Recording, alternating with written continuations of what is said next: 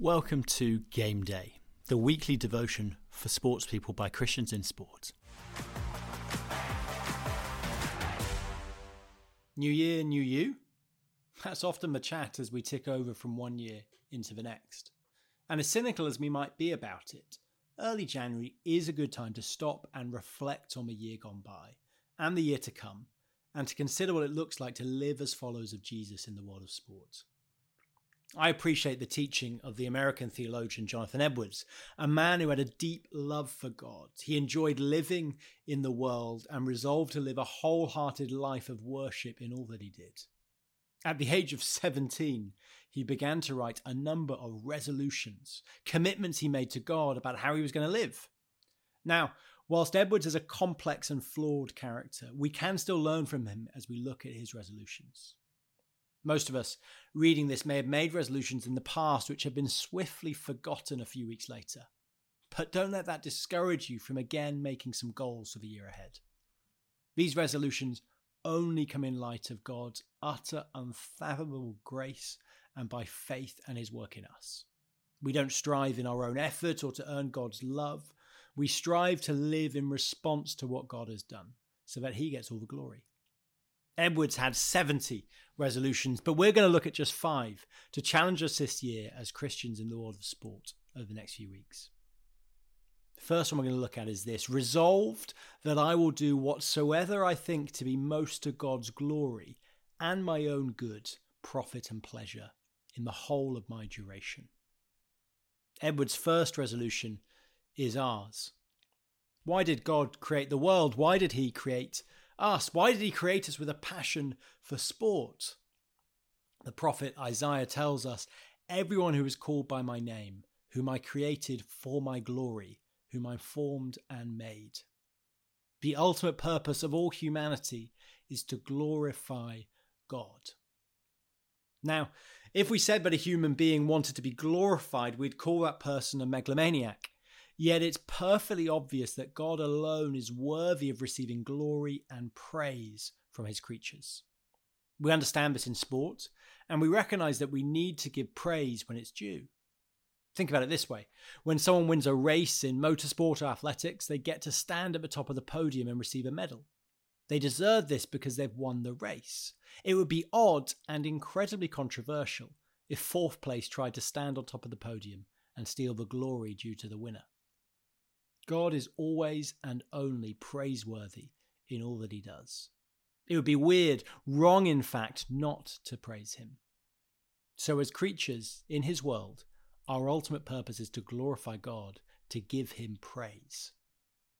But how do we do this? In 1 Corinthians 10:31, Paul says this. He says, "So whether you eat or drink or whatever you do it all for the glory of God."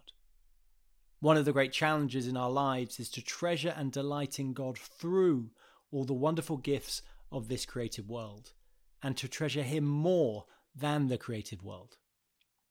Sportsperson, you've been given gifts to play, to run, to catch, to jump, to cycle, to swim, to ski. So play and compete and enjoy it. Embrace every opportunity you have to use the skills you've been given and to enjoy the relationships you have with others in your sport. But in doing so, don't forget to give praise to the one who gave all the good gifts you enjoy, and enjoy him. It's actually through his good gifts that we get to know him more fully. All of creation points us to the Creator. This game day, will you stop and give thanks to God for the good gift of sport? Will you deliberately think about how they point you to worship and delight in him? Go and enjoy your sport today, and enjoy the one who created all things. Let's pray. Dear Lord, thank you for the gift of sport we enjoy today. Help me to know you more fully as I play and compete in my sport, and help me to delight in you as I do so. You are worthy of all praise and honour. Amen. And now let's take a couple of minutes to pray especially for those you're spending time with today, that you may have an opportunity this game day to speak to them about Jesus.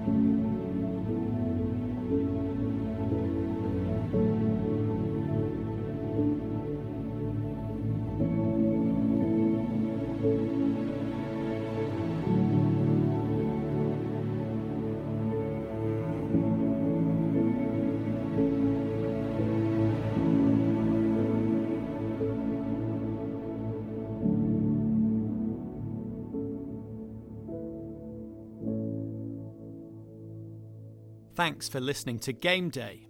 If you don't currently get Game Day in your inbox each week, you can sign up at christiansinsport.org.uk/Game Day. Do check out the Christians in Sport podcast on all platforms for interviews, stories, and discussions about being a Christian in the world of sport. And do connect with us or get in touch on our website to find out more about how we work with and support sports people and help speak of Jesus into the world of sport. See you next week.